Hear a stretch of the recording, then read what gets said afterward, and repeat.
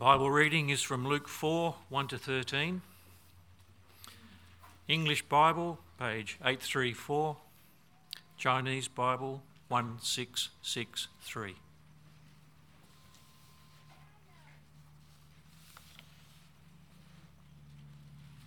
Jesus, full of the Holy Spirit, left the Jordan and was led by the Spirit into the wilderness, where for 40 days he was tempted by the devil. He ate nothing during those days, and at the end of them he was hungry. The devil said to him, "If you are the Son of God, tell this stone to become bread." Jesus answered, "It is written, man shall not live on bread alone." The devil led him up to a high place and showed him in an instant all the kingdoms of the world. And he said to him, "I will give you all their authority and splendour. It has been given to me, and I can give it to anyone I want to. If you worship me, it will all be yours."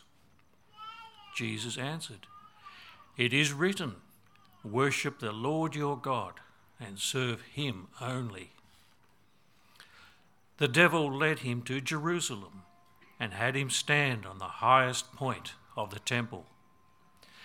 "If you are the Son of God," he said, "throw yourself down from here, for it is written, he will command his angels concerning you, to guard you carefully.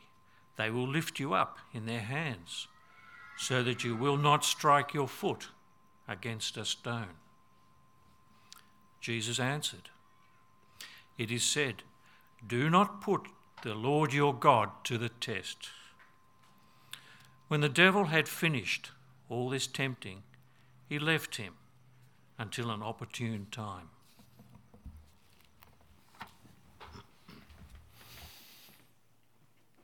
Hey, how are we?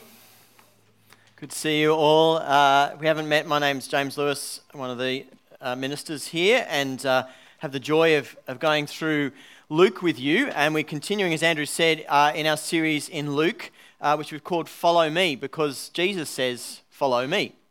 And the thing, remember, we're praying about for each other, praying for our church this term, is that as we hear that call from Jesus to follow him, we're praying that some of us would move from being skeptics about Jesus to believers.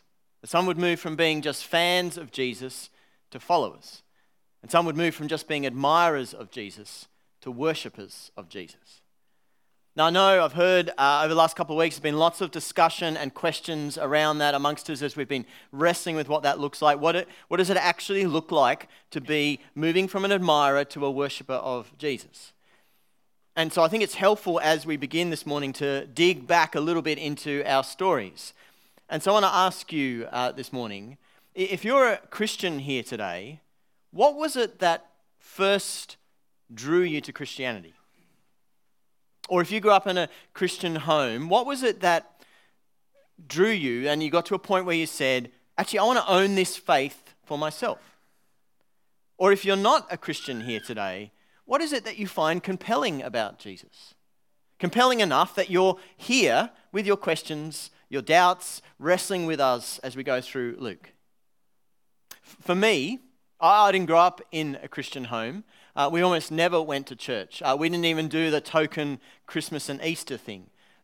We only went to church for weddings and funerals. So it had to be really happy or really sad to get us into a church building as a family. But in May of 1992, when I was in year 12, I became a Christian. I remember it as clear as day, sitting on my bed, praying, asking God to forgive me and to be king of my life. Now, there were a couple of things that I found compelling about Christianity. The first was that when I first started going to youth group, I met and found a community that was warm and welcoming in a way that I'd never, ever experienced before. And the second thing was that as I read Mark's Gospel and A Fresh Start by John Chapman, I love the whole God freely forgives because of Jesus thing. That's what I found at first compelling. And what about you? And as you answer that in your mind, don't do the kind of neat polished answer that you might feel like you need to give if you're being interviewed on stage or you're talking about it at community group, what's the right answer to say? But what really drew you to Christianity? I was talking with a lady about that a couple of weeks ago, and her answer was wonderfully honest. She said, I became a Christian because I was afraid of going to hell. I love her honesty. So what was it for you? Were you drawn by the offer of forgiveness? Did you hope that God would make you healthy and wealthy?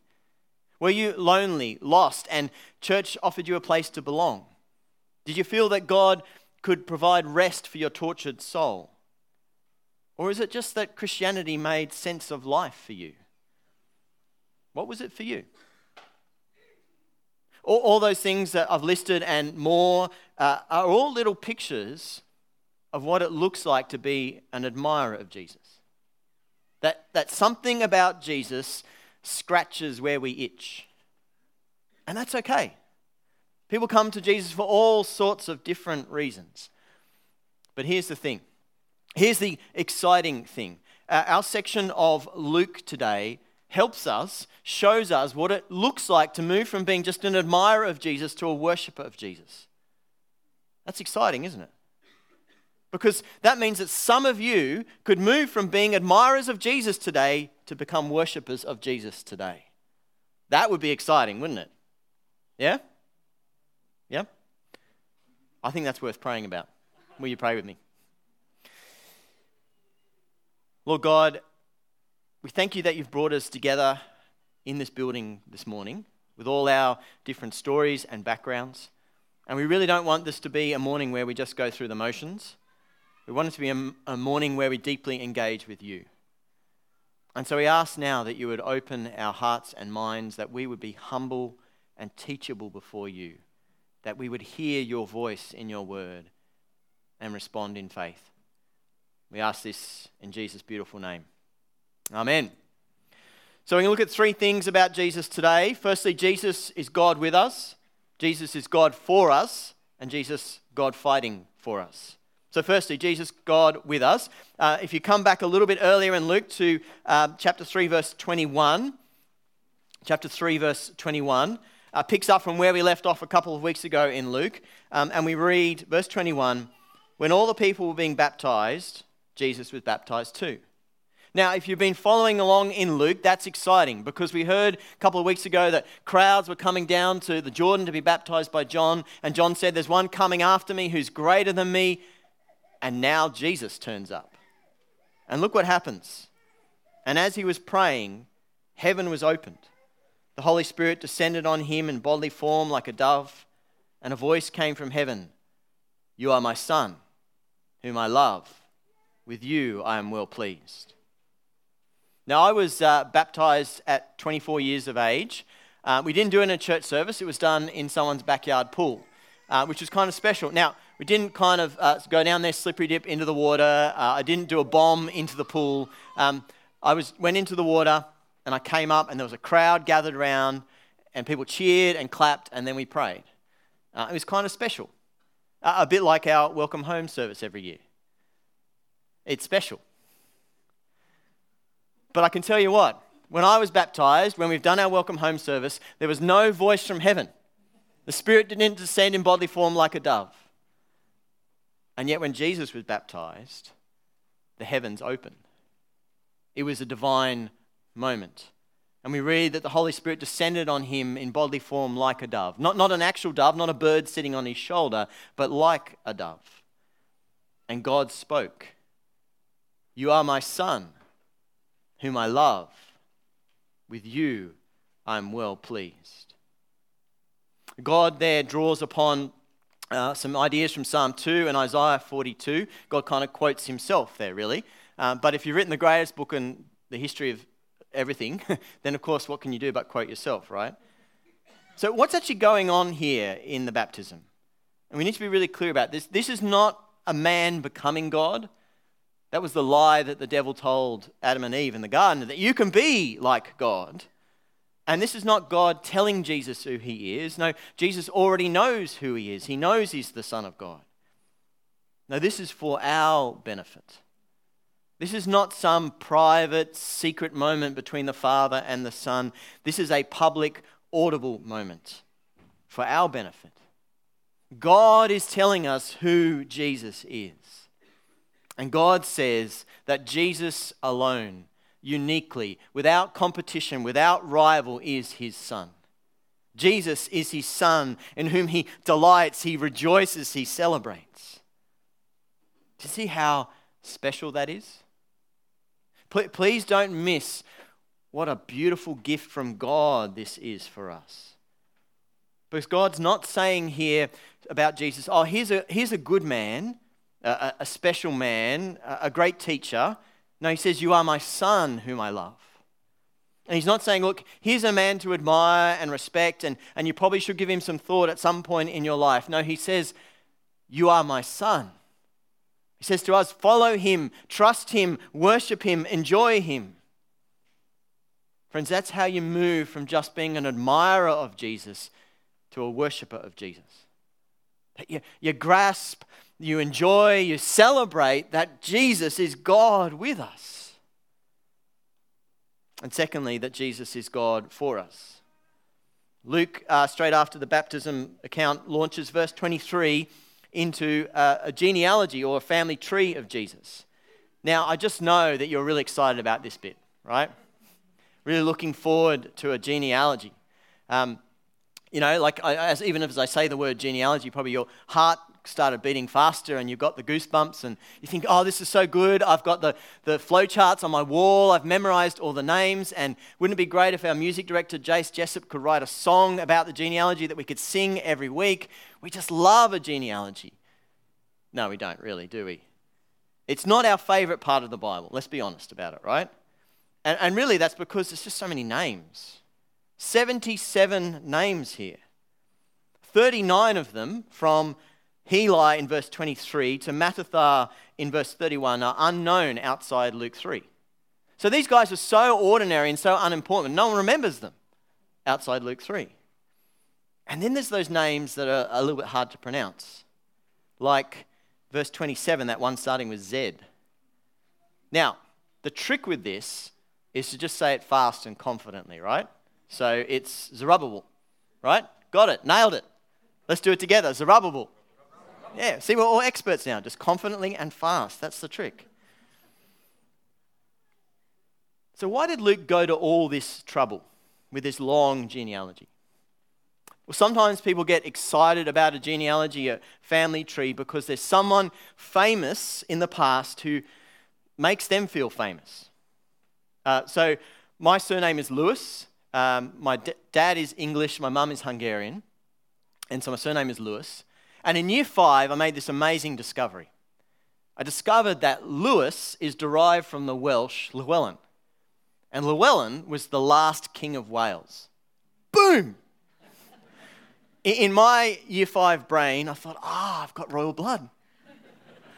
And you've often thought that, haven't you? As you've looked at me. There's something special about this guy.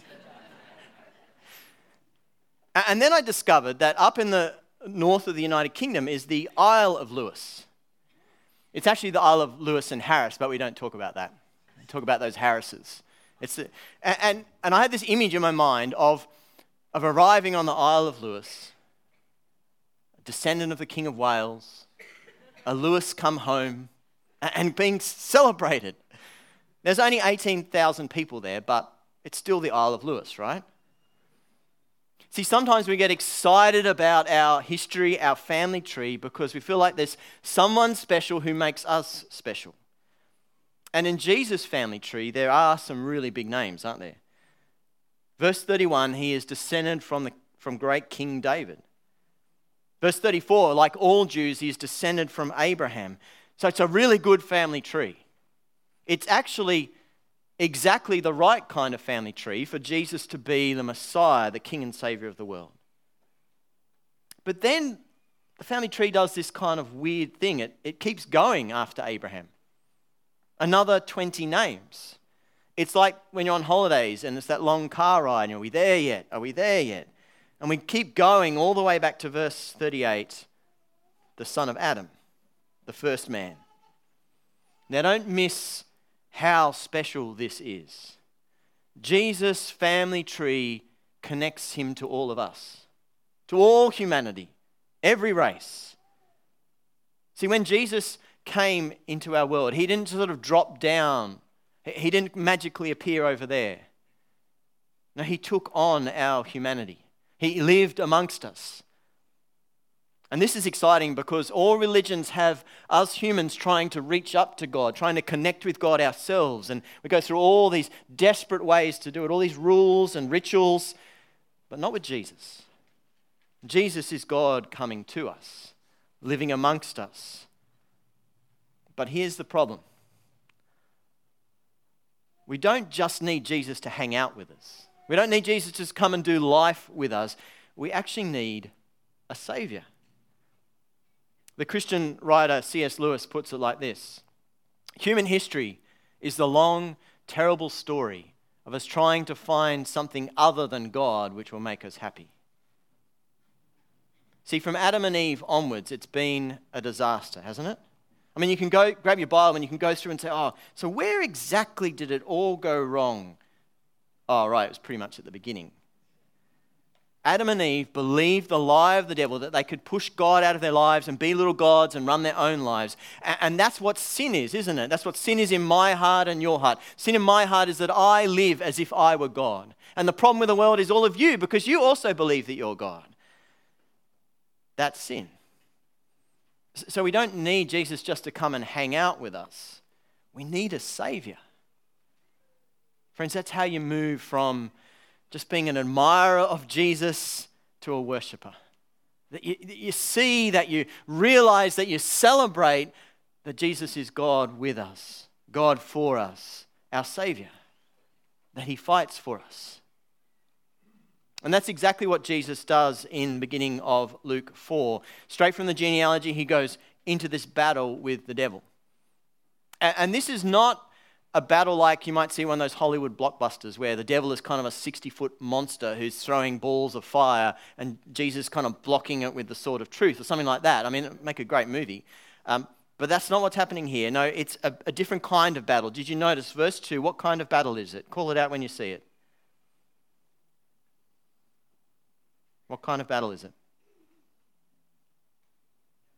Temptation. Thanks, Jace. At 9 a.m, people got it, but they weren't sure, so they mumbled. It's just if you see it, call it out strongly like Jace did. It's a battle of temptation, isn't it?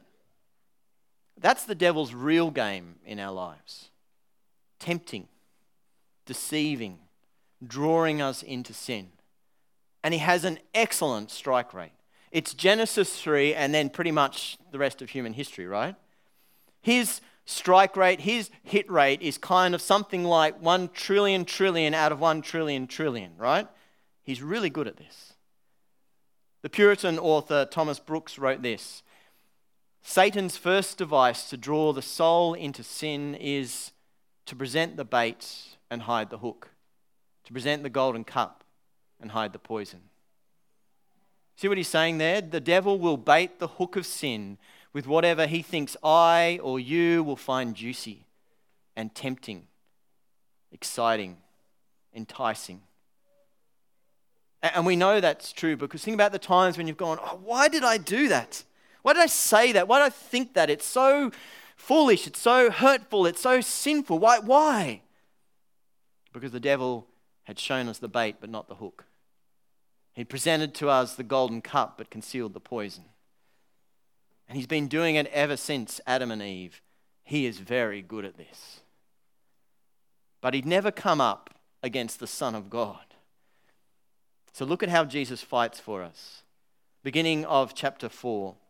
Jesus, full of the Holy Spirit, left the Jordan and was led by the Spirit into the wilderness, where for 40 days he was tempted by the devil. He ate nothing during those days, and at the end of them he was hungry. First thing we learn there is it's not a sin to be tempted. Jesus was tempted. Does that mean he failed, that he sinned? No, verse 1, he is full of the Holy Spirit and he is led by the Holy Spirit. So quick quiz, show of hands, do you think that's generally a pretty good thing? Be full of the Holy Spirit, led by the Spirit, right? People aren't sure.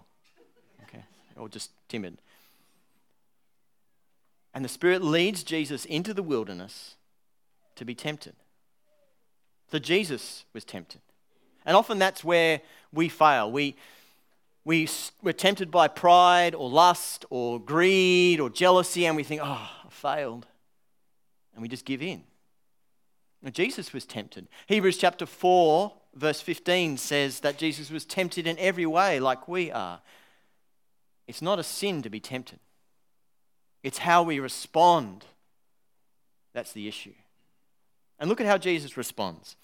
He fights temptation with the word of God. You see that? The devil tempts him, verse 3, verse 7, verse 9, and each time Jesus responds with the word of God. And that's often where we fail, isn't it? We toy with temptation. We spend hours and energy imagining what it'd be like to do that thing, justifying why it's not really a sin, explaining why actually we didn't really have any choice but to do it, and protesting that actually we're really good people and that sin over there, well, it's not that serious. Jesus kills off temptation with the word of God, and that's what we should do.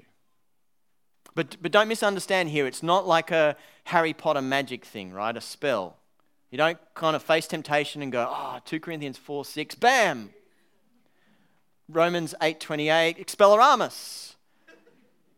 It's not like that. Because look, verse 10, who's quoting scripture in verse 10? Call it out. Satan is, the devil is. So Satan can quote scripture, he can memorize scripture. So it's not just about memorizing and quoting scripture, it's whether we trust and obey God in his word. And so when we're tempted to be selfish and to lack compassion and just do life for ourselves, Ephesians 4:32 says to us, be kind and compassionate to one another, forgiving each other, just as in Christ God forgave you. And we could go for hours on that, couldn't we? One example after another. That might actually be a really great thing to do in your community groups. To share with each other Bible verses that you found really helpful in fighting sin and temptation. We fight temptation with the word of God. Now, here's the important bit. Are you ready? We actually, honestly, can't do this properly, can we? Like we fail at this. We need Jesus to fight for us, to do this for us. And this, in this passage, is all in how the devil tempts Jesus. Let me show you. Jesus' temptation is unique. It's really obvious in verse 3, if you are the Son of God. So if the devil comes to Rocky here and says, Rocky, if you are the Son of God, and Rocky would just say, let me stop you there. I'm not, so the temptation doesn't work. Like, it's unique, right? The devil says to him, if you are the Son of God, he is attacking, he is undermining, he is questioning the core of who Jesus is and what he's come to do. Who is Jesus? The Son of God. What does he come to do? Die on a cross for our sins. And so the devil attacks that. Each time he tempts him, he encourages Jesus to take matters into his own hands. It's like he's saying to Jesus, you know, Jesus, there's another way to rule the world. Without all this humility and dying and suffering stuff. Like you can be great on your own. You can do it your way, live your life. Hebrews chapter 12 verse 2 says, for the joy set before him, he, Jesus, endured the cross, scorning its shame, and sat down at the right hand of the throne of God. So what drove Jesus to the cross? Was it power? Was it pride? Was it selfishness? And you see, it was joy. Joy at doing his Father's will and saving us. See, some people see Jesus a bit like this. He's like a great work of art, or a profound piece of English literature, or a compelling song. People see Jesus like that. He is profound. He is interesting. He's worth reflecting on and admiring, being inspired by. But actually, Jesus is far more like this. The fresh air that we need. An oasis in the desert. Let me ask you, and answer honestly. If you're dying of thirst in the desert, what you really want, do you really want a piece of art to look at? Do you? Tell me, because that'd be good to know. Do you want a piece of art to look at? Yes or no? No. Do you want Shakespeare to read? No. Do you want to listen to Coldplay? No. or opera if you're not into Coldplay. Is that what you need? Is that what you want? You need water, right? You're dying of thirst. You need water. And in this broken, sinful world, we are all dying of thirst in the desert. We keep trying to fix it ourselves, solve it ourselves, find other ways, but only Jesus can save us. Only Jesus can save us. Friends, that's how you move from being just an admirer of Jesus to a worshiper. You see, you grasp, you celebrate that Jesus is the Son of God who came into the world to rescue sinners like you and me. So where are you at with this morning? Perhaps you're in a place where you're thinking, I want to move from being just an admirer of Jesus. I see that's what I've been doing. I'd love to be a worshiper of Jesus. If that's you, if you write on the welcome card, that's what you'd like to do. One of the staff would love to buy you a cup of coffee or tea this week and chat through your questions. Or maybe you're sitting here and you're thinking, there's some stuff here I just want to share with that friend, that workmate. It'd be so great if they could see this too. So as we heard, the word one-to-one is a great way to do that. Really easy and accessible, non-threatening way to read with a friend. Well, friends, we've seen that the way that we move from being admirers to worshippers of Jesus is that we grasp, we see, we love, we celebrate that Jesus is God's Son who came into the world to rescue sinners like you and me. Amen? Let's pray. Lord God, as we live in Australia, as we do life in this world, it's still possible, even in our post-Christian culture, for people to admire and respect Jesus, to say that he was a good man, a good teacher, a man like no other man, and sort of admire him and respect him. But we know, we've seen today, that Jesus is worthy of so much more. He is worthy of every praise that we could ever bring. He's worthy of all our worship, our lives, our devotion. And so will you help each of us as we deal with that part of our lives that wants to just admire Jesus from at arm's length and keep him at a distance? Will you humble us in that? Will you heal us in that? Will you soften our hearts and minds that we would love to worship Jesus and give him all the glory? We ask this in Jesus' beautiful name. Amen.